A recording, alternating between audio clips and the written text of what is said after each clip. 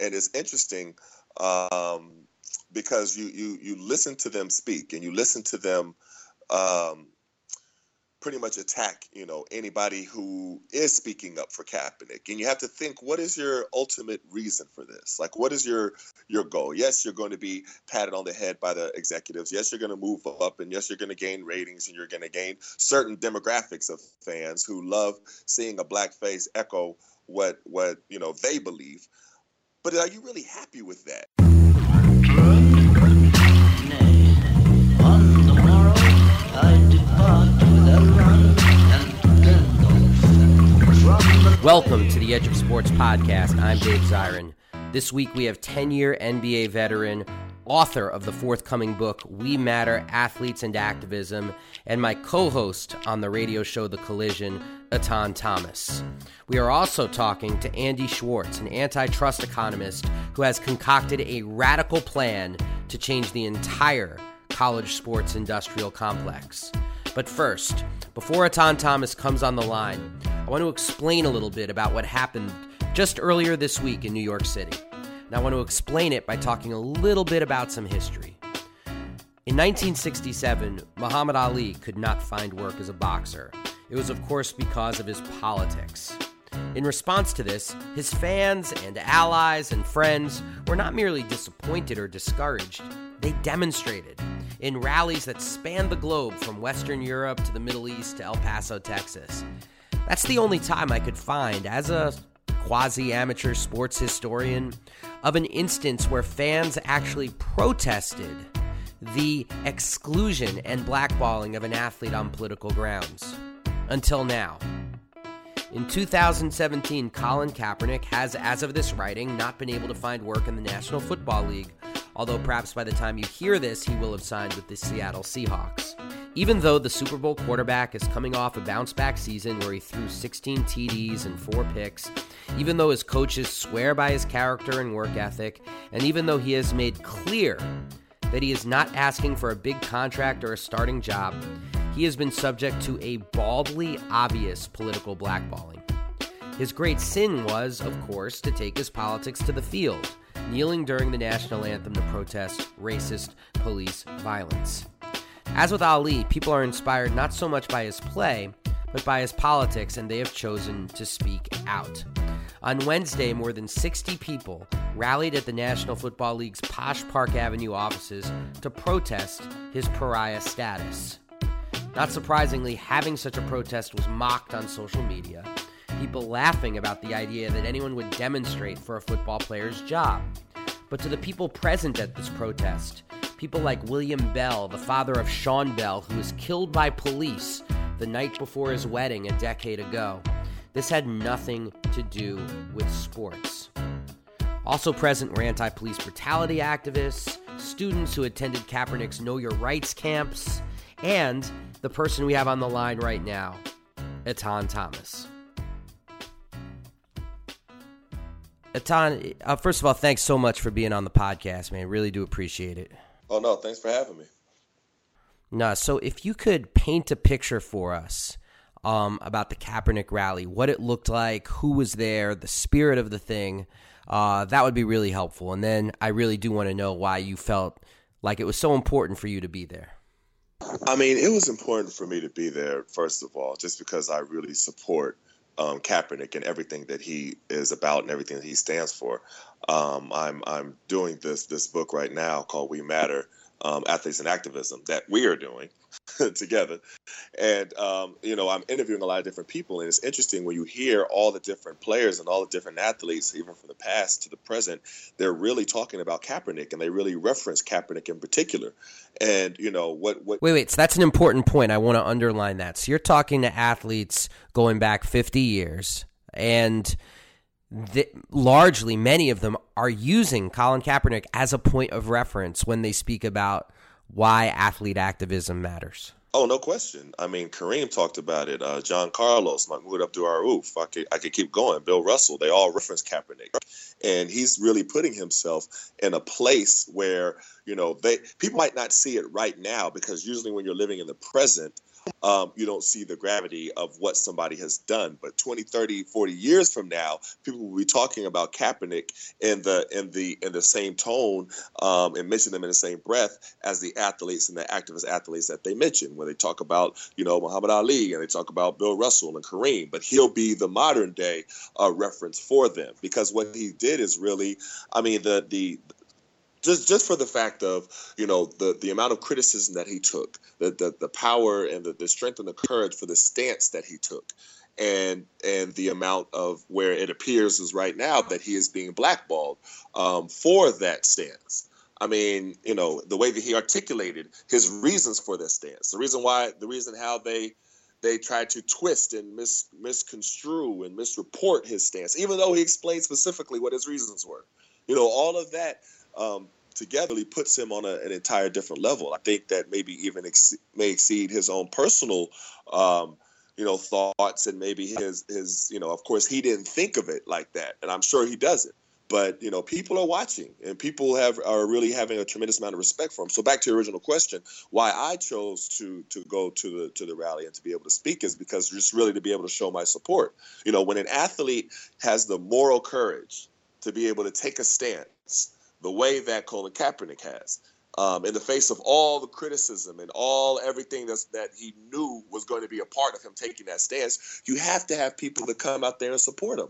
I mean, you have different guys like, of course, Stephen A. Smith and Jason Whitlock and all those people of the world. And there's a long list of people who immediately tried to demonize him. And now they're almost making fun of him for taking the stance and say, see, that's why you're not, getting a job right now. And they're almost ridiculing him. And what it does is it sends such a message, to athletes after him. And that's one of the reasons why I really want him to be signed by an NFL team. Number one, because he deserves it, because you see all these different athletes, all these different, quarterbacks, and, I don't want to mention any of them by name, no, you know what I mean? But they are being signed, and they are of less caliber statistically than Colin Kaepernick. I'll say it like that. You know what I mean? And you see that happening, and it's just not fair. You know what I mean? There's no other reason that you can give of why he's not being signed, and all of these other guys are being signed before him. So that's one reason, right? But the even bigger reason, that's even bigger than Kaepernick, is because, if him not being signed, it sends a message to all other athletes that if you do fall out of line, this will happen to you. And one of the things that I'm doing with this book is I'm encouraging athletes to use their voice. And I spoke to, Mark Cuban, who is the CEO of the Mavericks, and, Steve Kerr, who is the head coach of the Golden State Warriors, and Ted Leonsis, who is the CEO of the Wizards. And I talked to him specifically about athletes speaking out and, quelling that notion that people will be punished if they speak out. And all of them said no. They definitely, appreciate and value athletes' opinions. So I wanted to squash that notion. But what this does here, and it is interesting, because one of the things when I interviewed John Carlos, Dr. John Carlos talked about when in the '68 Olympics, they tried to do this same thing with them by put this notion out that they were stripped of their medals. Now, even while I was talking to them, I thought that as well. I said, I thought that you were stripped of your medals. I thought that they said, he said that's what they put out to the media in an effort to specifically show that if any other Olympians fall out of line, this too will happen to you. He said, but we weren't stripped of our medals. They said, that's not what happened. Yeah, John Carlos has this thing which he calls the 3 big lies about what took place, which people take as common sense. The first, stripping of the medals. The second, this idea that they were kicked out of Mexico City for their protest, which people say is just like, yeah, that happened. They were kicked out of Mexico City. Not true at all. And the third great lie is that it was a quote-unquote Black Power salute, when, as he says to me time and again, like we were trying to say power to all oppressed peoples. It was a global message. And when they say Black Power salute, it's actually an effort to segregate the message so people across the world who are oppressed couldn't draw strength from it. Well, that's what they do, though. You know what I mean? The media is they do it very, very intentionally.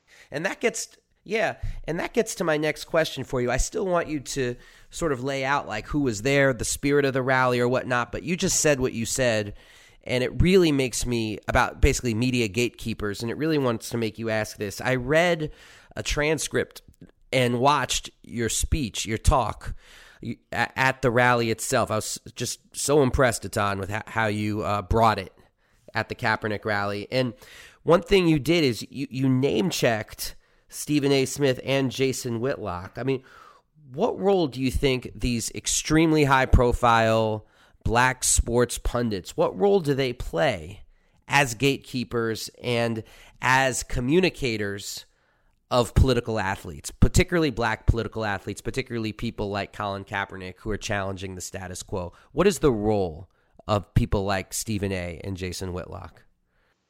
Well, Malcolm X said that the media is the most powerful entity on earth, and they have the power to, influence the minds of the masses, and that's exactly what they have the power to do.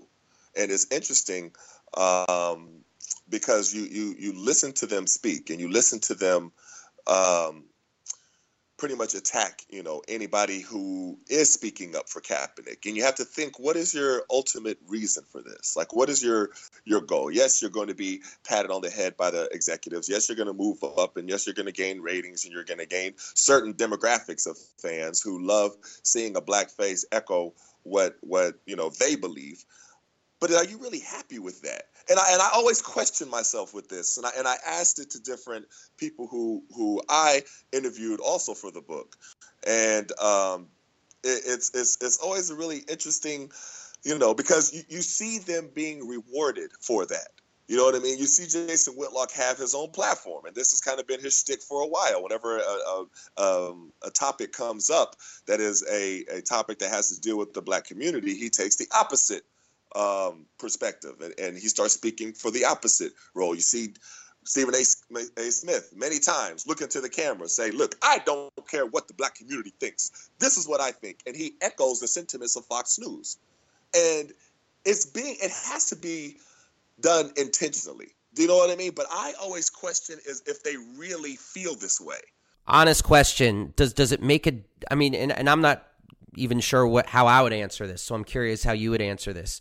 Does it make a difference to you if this is really how they feel versus this is really how they feel they can get paid? Does it matter to you, or do you think the end result is the same and you could care less what their motivations are?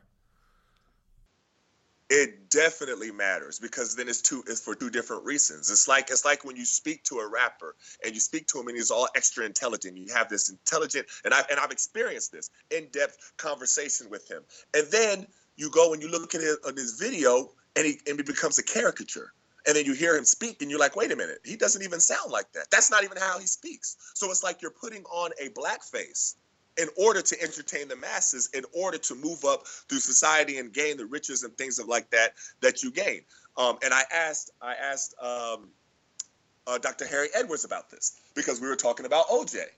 And the reason why, and this is how this all ties in, I believe that Jason Whitlock and Stephen A. Smith in many ways don't even believe the things that they're actually saying, but they know that that's what the public wants to hear. And when I say the public, I mean mainstream America public wants to hear. And they know that that's what's going to so what I'm saying is, in many ways, it's even worse. Do you know what I mean? Because you know better. You know what I mean? So you're doing it for a specific reason. In my opinion, it's even worse. But the reason why it's so dangerous now is because then you'll have people like Sean Hannity and Bill O'Reilly reference Stephen A. Smith in their things on Fox News. And I've heard them reference Charles Barkley. I've heard them. And that's why it's like when you have somebody like Sean Hannity or Bill O'Reilly reference what you say, you have to start checking yourself. You know what I mean? But it's like it's like you go back to that movie Bamboozled. And, you remember at the end when Savion Glover was looking at himself in the mirror and he just couldn't do it anymore. And then he took all of the blackface off, and then he went out there and performed as himself, and nobody wanted to hear it. You know what I mean? Michael Rappaport came down. He said, stop dancing. This is not what we want. You know what I mean? And they kicked him out. The thing is that Stephen A. Smith, as high as he is right now on ESPN's list. He might be one of the top drawers. Effectively the face of ESPN at this point. Right. If he ended his shtick, right, I think he would get the bamboozled Savion Glover treatment, because it's like he's there for a reason, but he knows that. But then also, I think he's too intelligent for that. I honestly think he knows better, but he's doing it for a reason, and to me, that makes it even worse. Wow, because it's performative as opposed to genuine. No, and that's actually a very profound point you just made in referencing bamboozled. I absolutely see it, man. I see it. So take us to the rally now, because I am curious about, you took the time to be there. What did you think about who was at this thing? Who was there? What was the mood like? Hell, what was it like to be on Park Avenue doing a protest like this and the passerbys and whatnot? What was that like? It was really interesting, I gotta say, because we're right in front of the NFL headquarters, and I got pulled into it at first from Emerald Snipes, who is the daughter of Eric Gardner, and we're working on a lot of things together with the Children of the Movement, where we're having different victims of police violence, their children, and we're starting a whole speaking circuit with them that becomes really therapeutic for them. So that's going to be powerful. But she told me about it, and she told me about Kevin Element Livingston, and he was putting this together, and he saw that I was going to be in New York for a panel with the Players Tribune, actually, which was ironically talking to the media about why the relationship between athletes and the media is so poor, it's a whole different subject, but that was such a very interesting panel. Like, we could do a whole different talk about that. So I go to the rally. It is right directly in front of the NFL headquarters. The NFL has certain people, out there just kind of checking to see what's going on. The police are there, but they're not really, confrontational or anything. They're just kind of sitting to the side. They barricade certain sections and put certain. It's Park Avenue, for goodness sakes, They got to be on their best behavior. Right. Hey, I mean, you always got to, you got to look at those things. I was with my brother, and, before we even walked up, he's surveying the whole scene, and he's like, okay, he's looking at the police. He sees them over there. He sees the NFL people over there in their suits. He sees the people over there, you know what I mean? The different people being interviewed. You have to survey the whole scene. And there was a certain section that they wanted us to stay in, and they wanted us to stay off of the NFL actual property part. So, and they were making that point very clear. You know what I mean? So they had to resection where we could stand, but everybody else, they could stand over there. So the people who were actually speaking couldn't stand directly in front of the NFL headquarters, if that makes sense. So they restructured everything. And as we were speaking and the crowds were passing, and saw there's a big truck that was across the street, two big trucks that had Kaepernick's faces on it and stuff like that. Everybody just kind of stopped and saying, well, what's going on over here? You know what I mean? And it was interesting because, you had people with signs. You had people with, we support Kaepernick, and different people in Kaepernick jerseys and things of that nature. And, talking to some of the regular Park Avenue people that go by who weren't really a part of anything, and them asking us questions, it's interesting because you hear their perspective and they really didn't understand. And I was like, well, what don't y'all understand? Because sometimes I like to just listen to other people. And then they start spouting off all of these rumors that they hear. And it's like, oh, but doesn't Kaepernick just only want to be a starter? Or doesn't Kaepernick only want this amount of money? But I was like, no, that's not factual. Where did you hear that? You know what I mean? They're like, we heard that on the news. I was like, well, just because you hear something on the news doesn't mean that it's factual. And that's the problem with the media, because they report rumors as if they are facts. These things that they put out. There's a great example of that right now. I don't know if you've been following this, but this whole idea that Richard Sherman has incredible beef with Russell Wilson, and it was like, it's reported like across the board as if it was fact, with no named sources, and not just like on some blog either, but ESPN, the magazine, 3,000 words, all the rest of it. And you've got Mike, and I spoke to Michael Bennett about this too. And this was like the sort of private conversation where he would tell me if there was some truth to it. And he was like, what kind of bullshit is this? You know, like literally, like what? Like what? I mean, they tease Russ. They do tease Russ because, you know, that defense is Legion to Boom and Russ is, you know, proper Gus, Russ proper Gus. But that's a huge difference between that and being like, we resent him and the coach plays favorites. That just does not exist.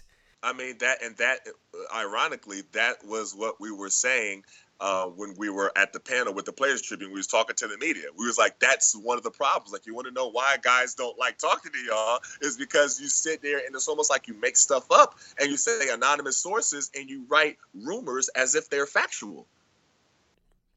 Okay, we're getting off topic, though. So you're at the rally. Talk some more for me, man. So you're on Park Avenue. The police were chill because, you know, people walking their poodles were, you know, in the background. And so who was out there? Were you impressed? I know about 60 people showed up, not including media. But real quick, like how many media was there? And with the NFL people, what were they doing? Just sort of peeping you out? Did you know they were NFL for any reason? Did they try to talk to you? The people protesting, were they good people you liked and respected? Like, give us a sense, please. Oh, definitely. All of the speakers I thought were great. You know what I mean? And you could definitely tell the people who were there to kind of survey everything, like the NFL people. You could just tell them. You could just look at them and then tell. You know what I mean? And just like the NYPD that were there, they're saying. I mean, of course they were in uniform, but you could just, you know, look at. They were kind of standing over there towards the area of the NYPD. All the NFL people, and they were just kind of watching and talking amongst themselves and talking to the NYPD people and saying things like that. And, you know, you saw there's a lot of media that were on the opposite side. It was interesting. That video that you told me, that was put up by TMZ, right? I honestly did not expect TMZ to actually cover the rally. Maybe that's just me not knowing, but I didn't really expect. Yeah, as soon as I saw you on TMZ, I was like, please, may there not be a Kardashian involved. Like, right. No, he's like a Kardashian. That's hilarious. No, but really, because that's really what TMZ does. But the thing about it is, we saw a lot of media there. You know, ESPN was there, Sporting News was there, Bleacher Report was there. We saw all the different. Then, of course, you had the Village Voice there and other people. So there was a lot of media coverage there, and you know, they were just kind of just asking why. Everybody's here to support Kaepernick. And a lot of the people who were there weren't necessarily football fans. You know what I mean? They weren't NFL fans. The people that were rallying, they were sitting there rallying because of it, because of the content of it. The reason, because it was not right. It was, you know, talking about the injustice of, you know, when you heard them speaking, they're like, wait a minute. So all he did was speak out about the injustice of society, and now he's being blackballed. That's all he did. So it's like they're repeating that over and over. And they're not even football fans, but they're like, no, we have to rally around this because, you know, when somebody in of his caliber speaks up for the injustice of the community has to support them. And these are things that you heard them repeatedly say. So, I mean, I thought the overall, you know, I have to give a lot of credit to Kevin Livingston for putting it all together. And he wants to do more of them. That he actually told me that he wants to do something here in D.C. So there's going to be more of those to come. But I think it was really productive. I thought it was great. Wow, fantastic. That sounds really good. And there are a lot of young people there as well, right? People perhaps who were part of the Know Your Rights camps of Kaepernick? Right, there were. You saw them for the Know Your Rights T-shirts on, so they were all there together. Then there was a big group of young girls. They had to be like either middle school or high school age, and they were all there together. But it was well represented. Yeah, the people came out. Yeah. Wow. Well, Etan Thomas, I mean, this is all extremely helpful. I think I got to say, working with you on this book, I mean, you're doing the heavy lifting. I'm just doing background editing. But this book that you're doing, We Matter, I think like if we could get Kaepernick to write the intro or even like an interview with him or, you know, worst case scenario, include just a transcript of the 6-minute interview I did with him at Know Your Rights last week. I mean, anything to get his voice in there would be truly a beautiful thing. Oh, man, that would be fantastic. I definitely agree, and I think it will happen. I'll talk to some of his people. He just, he's trying to see, he had an interview with Seattle a day or two ago. And it's interesting because right when he's having an interview with Seattle, all of a sudden all of this stuff comes with this turmoil with Seattle. I don't really think that's a coincidence. And he talked about... Isn't that curious, though? Isn't that... It's very interesting, right? All of a sudden, right? Just out the blue. Now all this stuff comes out. Especially because, it's generally centered around Richard Sherman, who, along with Michael Bennett, has been by far the most outspoken person speaking against the Kaepernick blackballing. So it immediately creates this perception of, well, if you bring Kaepernick in, there would be some sort of, dissension in the locker room about who should start. And there's so many I call that a circle of stupid because you don't know where to start. And it's unbelievable to me. It's just unbelievable to me. And it feels like, and you should tell me if you disagree on this, because this is, you and I both spend a lot of time thinking about media. I don't think it's that there's some kind of puppet master putting this stuff out like in some dark room like Montgomery Burns. I think it's just like the perception is so strong to go after these outspoken athletes, it becomes almost a default position when you're pitching a story to an editor. That's just my thoughts about that. Well, I think it's definitely done intentionally. And when you have the power of the pen and you know that you have the power to influence minds, you can use that power for good or evil. And unfortunately, a lot of writers are using it for evil. That's just the plain. I mean, why else would you start rumors and create anonymous sources and try to disrupt the outlook of an entire team? You know what I mean? For no other reason. Like, what would be your motivation? You always got to question, why would they do that? Like, what's the reason? You know what I mean? So it has to be done intentionally. Quo bono, who benefits? Right. That is really interesting. Hey, Etan Thomas, I really do appreciate the time you're taking for us, man. Would love to have you back on again. I know we do the Collision together, and I know people can go to iTunes and subscribe to that podcast as well. But I love having the chance just to interview you and talk to you directly about your thoughts. Thank you so much for taking the time. No, anytime. Anytime you want me to come on, Dave, all you got to do is ask. So this is great. Highly appreciated. Be well, sir. And happy anniversary. Happy upcoming anniversary. Thank you. I appreciate it. That was Etan Thomas. Follow him on Twitter. He's an amazing Twitter follow at Etan Thomas 36. We'll be back with Andy Schwartz's plan to remake the NCAA landscape right after this.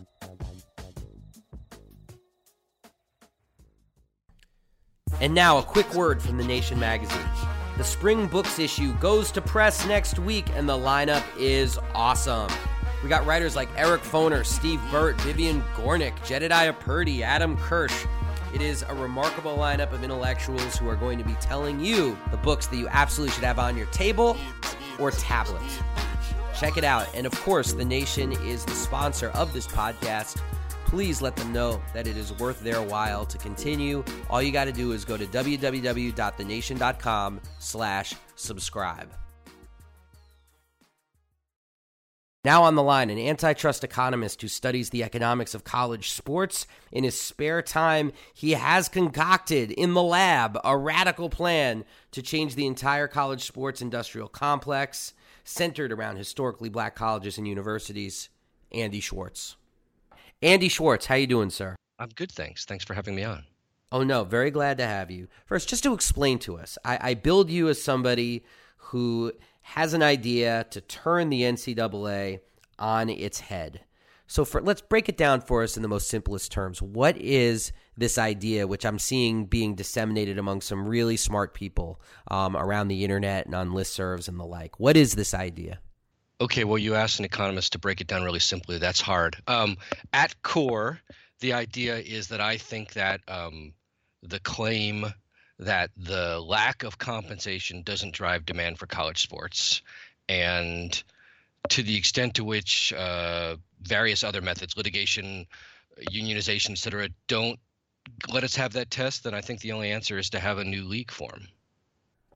So you're talking about a new league for NCAA, not it's even wrong to call it NCAA athletes, like because they would be outside the NCAA.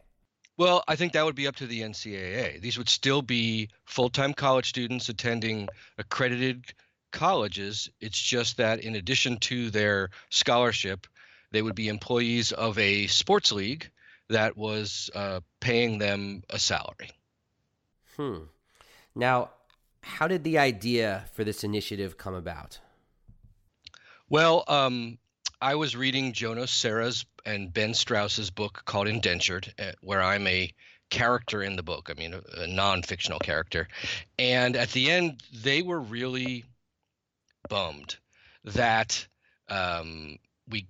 the O'Bannon case that I worked on in part had gotten so far, and then at the last minute, a big chunk of the victory seemed to be snatched away when the Ninth Circuit said that while athletes could receive more money, that a real form of sort of post-graduation pay was not going to be allowed.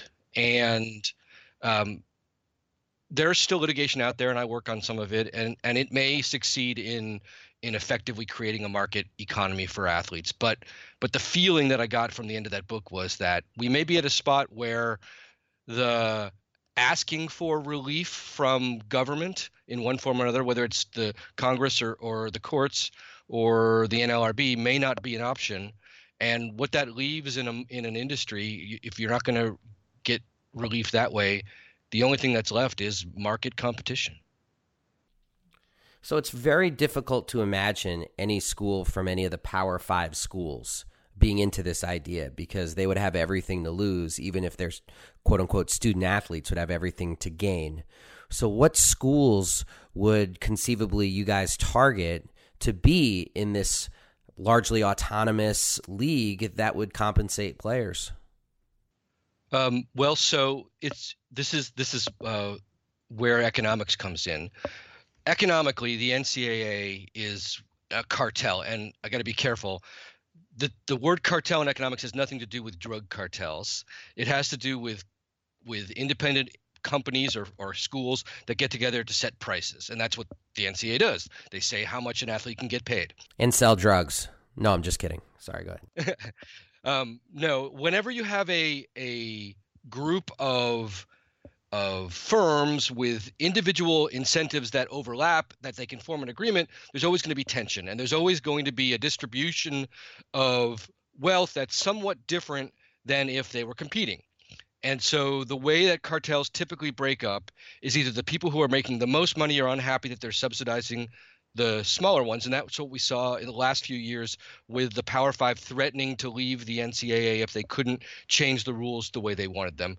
The other way that cartels break up is that the people at the bottom, the getting the scraps of the redistribution people go, I'm no better off here, and I might be better off if I actually competed against the cartel. So a lot of times in a price fixing cartel, you might see a small firm just basically undercut the cartel, and the cartel's like, look, you're too small for us to worry about, and that firm does better outside the cartel. So using that theory, I thought about, well, who is the low man on the totem pole? Who is getting the short end of the stick, or any other cliche we want to use? And what jumped out to me were the historically black colleges and universities, the HBCUs. These schools used to be sports powerhouses, and they were sports powerhouses because the rest of the schools, the predominantly white institutions, were segregated or in total or in part, and they effectively tied one hand behind their back and said, we're not going to compete for some of the best talent. We're only going to compete for some of the best talent, and they left the HBCUs this incredible recruiting pool. Well, so economically, the NCAA is sort of doing the same thing, because just as a University of Texas in 1965 would not recruit a black athlete, in 2017, an NCAA school is not going to make a competing salary offer against this upstart league if it were to come up to pass. And recognize that I'm talking sort of theoretically. This is something that I would love to see. I'm working to find people who can make it happen, but it doesn't exist now. But the idea, it always starts with the conception. So the conception would be that HBCUs would operate as an entity that actually compensated their players. And the idea would be that could be the sort of thing that could draw some of the best talent to HBCUs and away from the Power 5 conferences?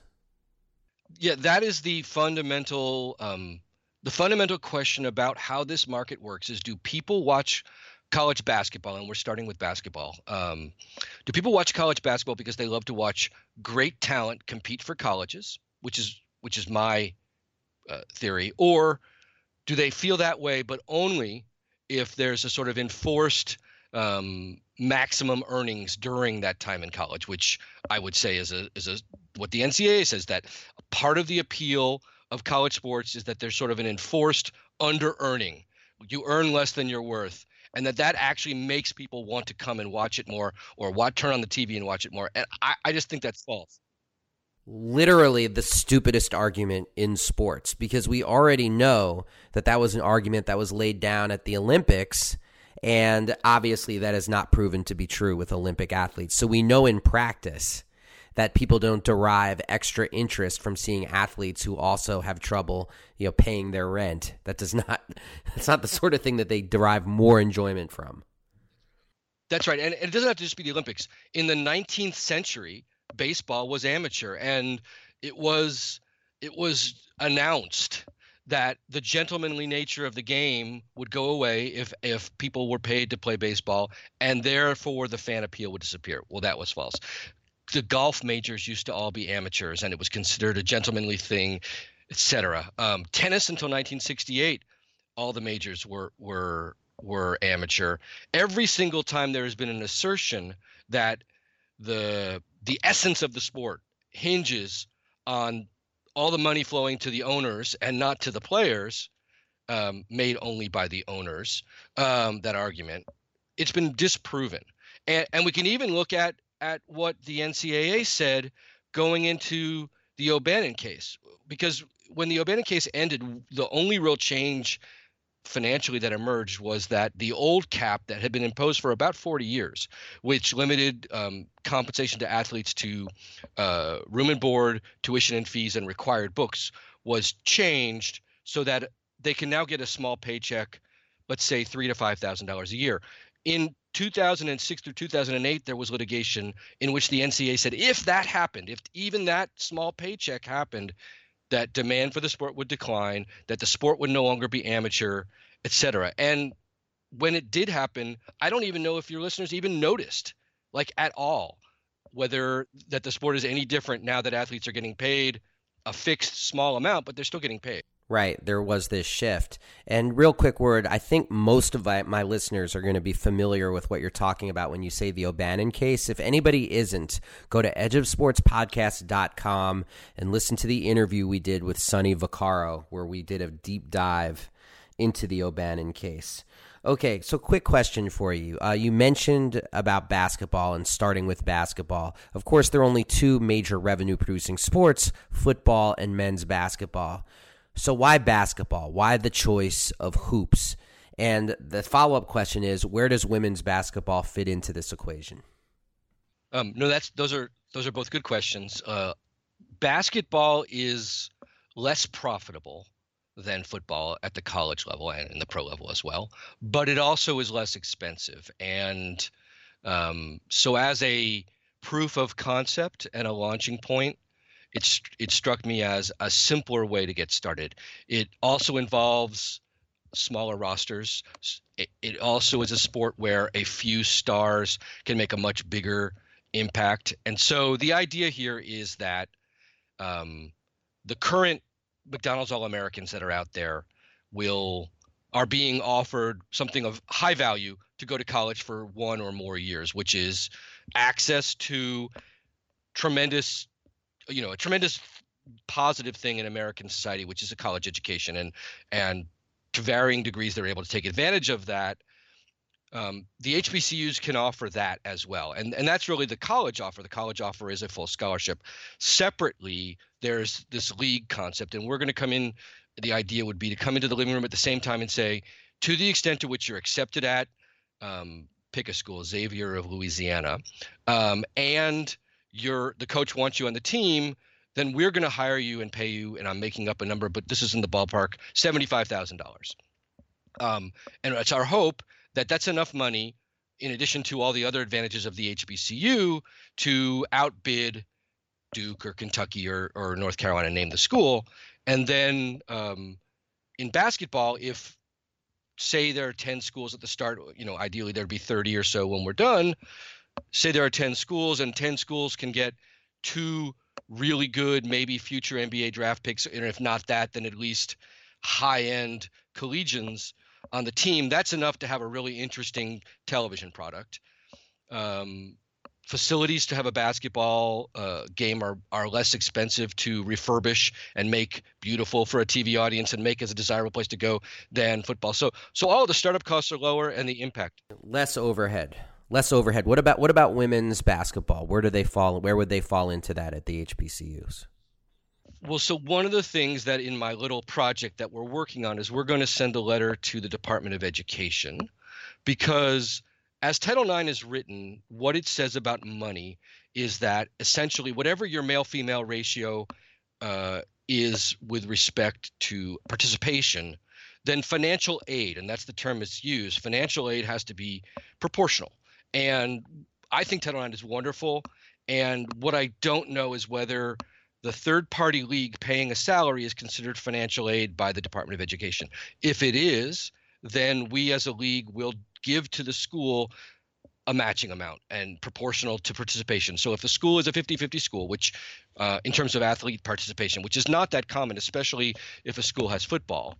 But if it is, we would give for every $75,000 we give a player, we would also give the school $75,000 and tell them, make sure that women's funding is increased. But it's really an open question whether Title IX applies to the salary above and beyond financial aid. The schools piece, clearly they would need to match, and we would make sure that the compensation from the league made that possible. The question is the above piece.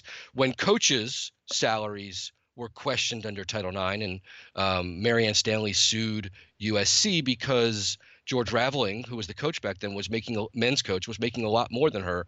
The court said, oh, no, you don't have to follow that because men's and women's coaches' duties are really different. And that doesn't make any sense. What they were really saying was that, and the market price for those duties is really different. And unlike financial aid, which is set in some sense based on need, and that's maybe false for sports, but true for need-based aid, unlike financial aid, salaries are market-driven, and we're not trying to regulate the market. So I don't know what the Department of Education is going to say or whether they'll even answer us.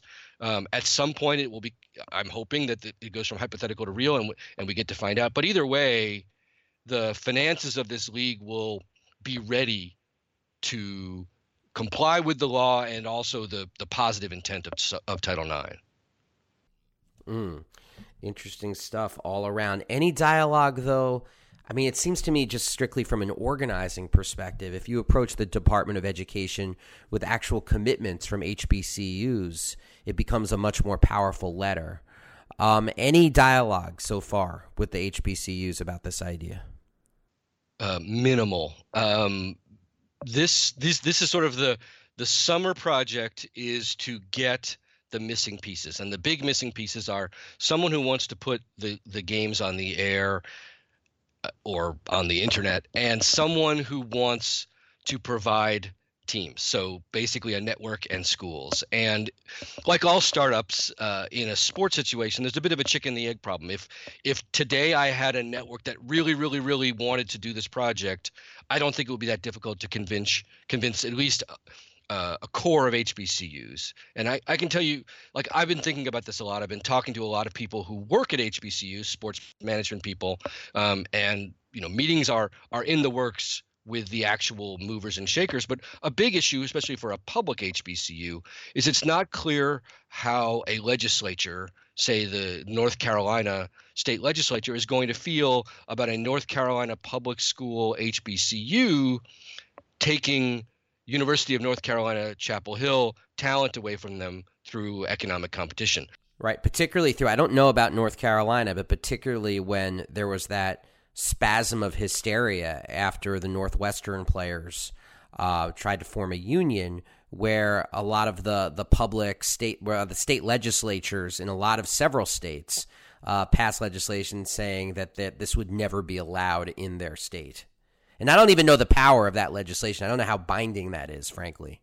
Well, I mean, I think all right, I'm not a lawyer. I don't want to go too far out of my lane. My understanding is that state law governs public institutions within a state, so it's probably quite binding.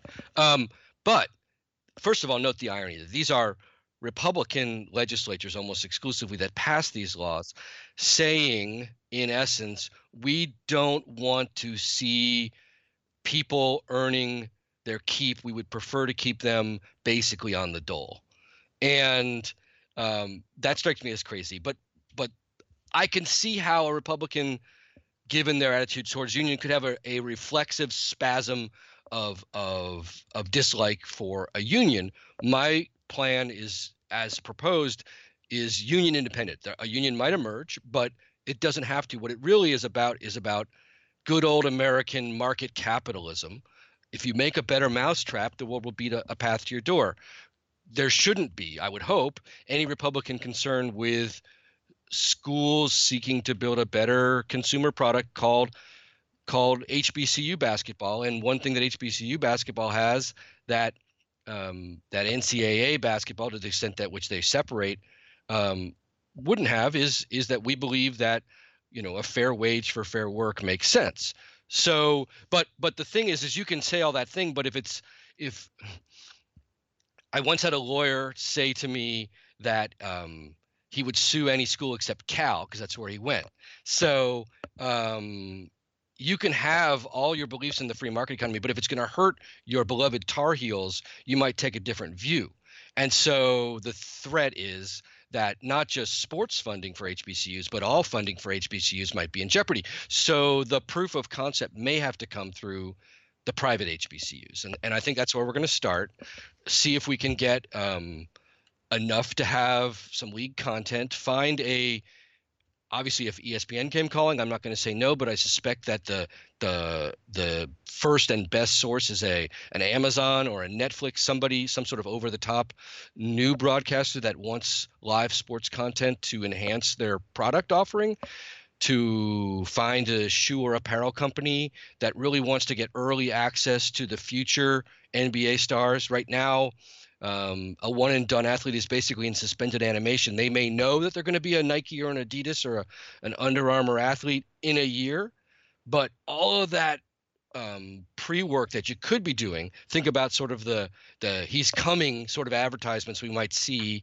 if athletes could market their images in college. That's totally allowed in my world. And so I think we can get at least one, if not all, of the apparel companies on board, at least one network. And then the plan would be to walk into the HBCUs and say, we want to throw a lot of money at you. And this is an important reason why I look at the HBCUs rather than, say, other low-end schools that are getting the short end of the stick, which is that the very founding mission of the HBCUs was in some sense to bring up an entire community, to uplift a community. And this is a way to change an industry that treats its labor inputs, which are in Division I are predominantly black for basketball, men's basketball, and treats them as a non-partner in the process, and to say, no, we're going to change it. We're going to change it at your schools, and either the other schools are going to refuse to compete, and you're going to eat their lunch, or eventually they'll see the light, sort of like eventually segregation dropped, and they'll compete. And even if in that competition the pecking order reverts to the current way, you will have changed the world. Well, as I know you're well aware, segregation dropped only after a serious struggle. And this is another case where it will take a struggle for this to drop. I don't think it'll drop accidentally or just through the course of the free market, because there's so many entrenched interests standing against it, which is why what you're doing, I think, is really important conceptually. Andy Schwartz, thank you so much for joining us here on the podcast. Thanks for letting me talk. And one last thing is, how can people keep up to date? Obviously, this is going to be an ongoing process. How can people keep up to date on what you're doing? Well, I'm on Twitter. I use the handle Andy, H-R-E, A-N-D-Y, H-R-E. You can email me at andy@oskr.com. That's my company. This is not being done through my company, but I that's where I get my emails easiest. And at some point when we're ready, I'm sure we will come up with some sort of website and a place where if you want to get involved, we'll take things automatically. But in the meantime, just write to me, especially if you have a really rich uncle. Thanks so much, Andy. Really do appreciate the time. Thanks a lot. And now I've got some choice words, and they are not so much about sports as they are about something that took place a mere 10 minutes from my house.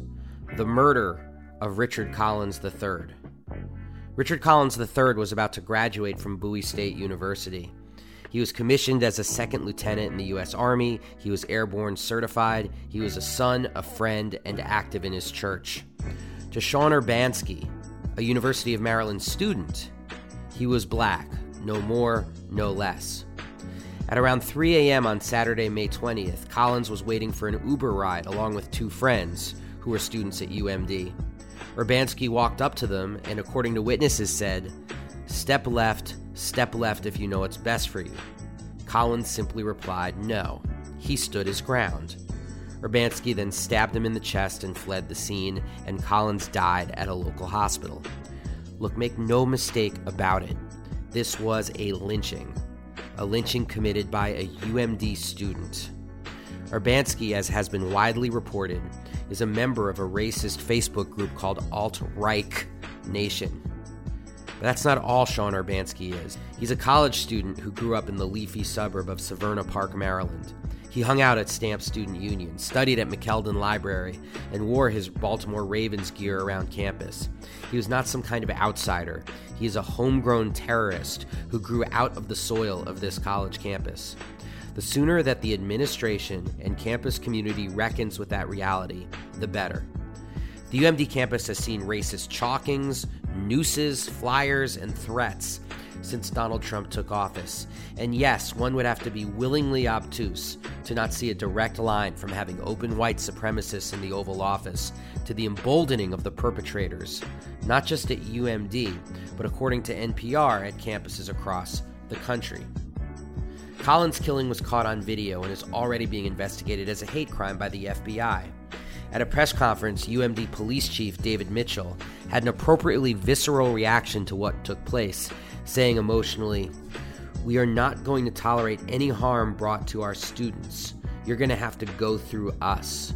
Not on my campus, not on my watch." End quote. Look, that's all well and good. But if this is going to end at UMD, it'll be because students, faculty, and campus workers say enough is enough. Not only to the hard right festering on campus, but to an administration led by President Wallace Lowe that has been all too content to look the other way. This is a fight that now needs to be joined. Every available resource needs to be mobilized. Pretending that the murder of Richard Collins III is somehow an isolated incident will only make the situation worse. We cannot depend on the FBI to do this for us as if the FBI is some kind of anti-racist battalion. Without a mobilization against all forms of white supremacist hate, more innocent blood will spill. And now just a quick word as well about why I think it's important, definitionally and politically, to call what happened to Richard Collins III a lynching. First and foremost, it's a misconception that lynching requires a rope. Lynching is defined as an extrajudicial murder with the intent of promoting terror. The most harrowing and well-known example of this, of course, is 15-year-old Emmett Till, who in 1955 was beaten to death and shot. In addition, one of the other characteristics that people say has to be in a lynching is the idea of that there being a mob. But I would argue that a mob in the 21st century needs to be even thought of and conceived in a different way. I spoke to Dr. Rasul Mowat, who studies the history and representation of lynchings and teaches it at Indiana University. And this is what he said to me. He said, The level of online communication among white nationalists, white separatists, and other far-right groups would support the idea that these online chat rooms, forums, discussion boards, and social media group pages are now the key locations for these sorts of actions to develop. Sean Urbanski belonged to one of these groups. It certainly qualifies. Look, this stabbing needs to be understood as part of a broad tradition of homegrown violence aimed at black and brown people as an instrument of terror. If we don't see Richard Collins III in the centuries-old continuum of lynchings, then we're helping whitewash what took place. We are choosing to categorize what happened as an aberration in the so-called post-racial 21st century United States. You hear this from politicians who mouth calorie-free phrases like, "We are better than this," and "This is not us." Well, we aren't, and it is. To say otherwise obscures the fact that this living tradition of violent white supremacy is currently being nurtured from the campus to cable news to the White House. This was a lynching. Acknowledging that is a first step towards confronting the homegrown terrorists and finally taking steps towards consigning this practice to the trash heap of history where it belongs.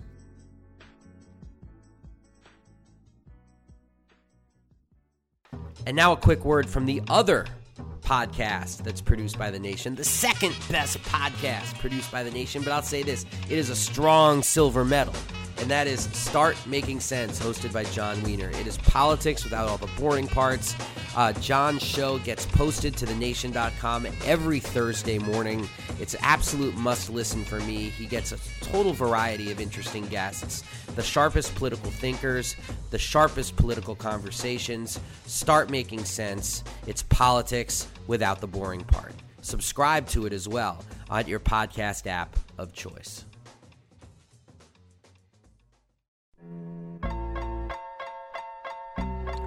And now's the part of the show where we do Just Stand Up and Just Sit Your Ass Down.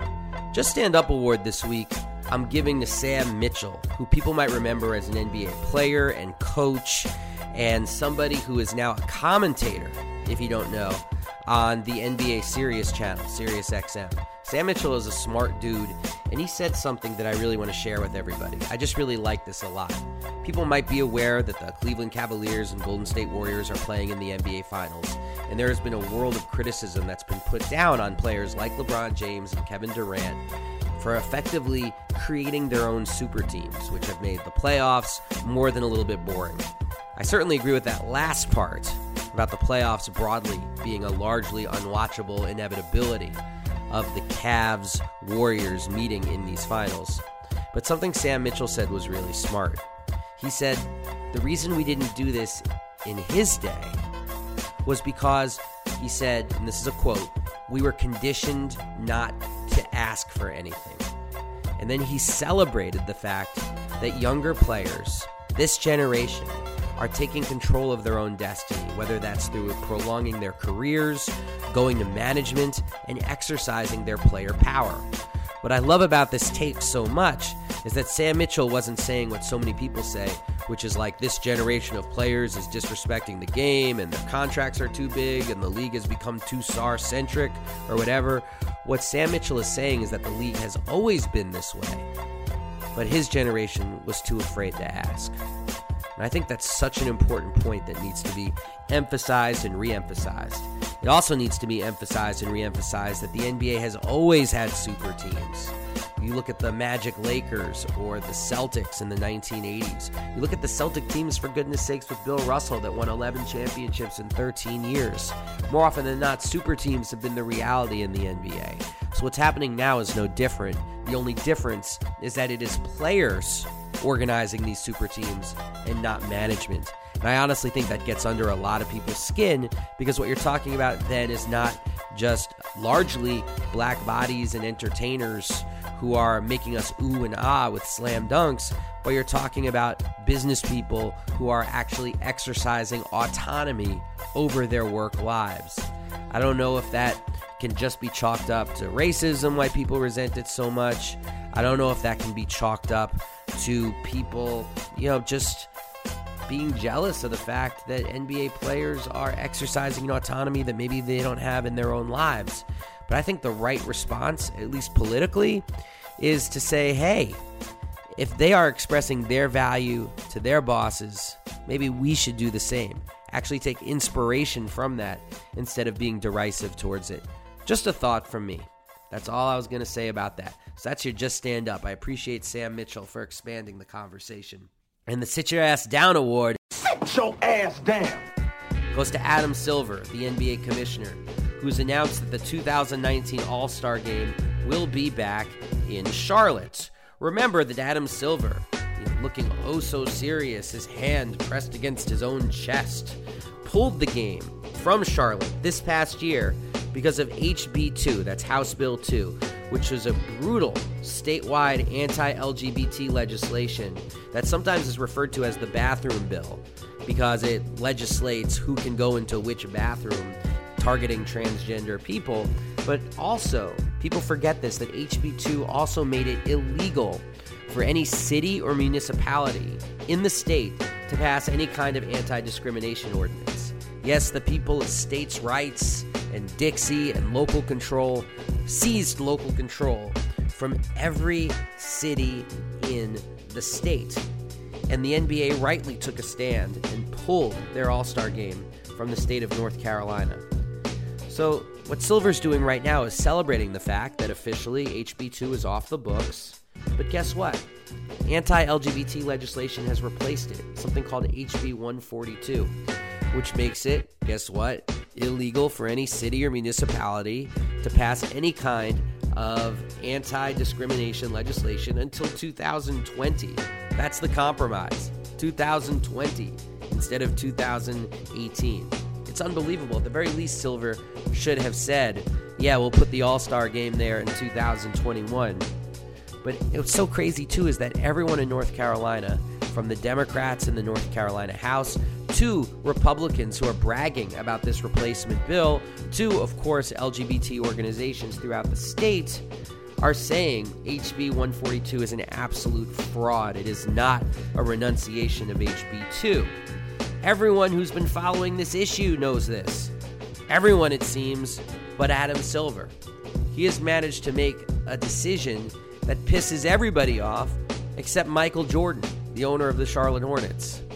And this is just so apropos for Adam Silver. Make a decision that's brave and then forget that you make it to appease owners like Michael Jordan. Now I got a question for all our listeners. First and foremost, you can call us on the Edge of Sports hotline about any issue. 401-426-3343. That's 401-426-EDGE. My question for you, quite simple. What do you think of Andy Schwartz's proposal? Do you think that could actually work? Do you think it could crack the NCAA? Do you think it's even a little bit realistic? We want to hear back from you. Push back on us if you think this is an absolute shamocracy of a sham. Let us know here at the Edge of Sports Podcast. 401-426-3343. Well, that's all we have for this week on the Edge of Sports Podcast. You can always listen to back episodes at edgeofsportspodcast.com. Thank you to David Tigaboo, who's riding solo this week as producer. Shout out to Dan Baker, who's somewhere out there in the universe. Peace to all our listeners. Please remember, go to iTunes, leave some sort of rating, leave some sort of message. It makes a huge difference for the growth of the show. Next week, we're going to have a Best of Edge of Sports podcast because I'm going to be out working with Michael Bennett on this book that we're going to try to do together. We are out of here. Stay frosty, everybody. Peace.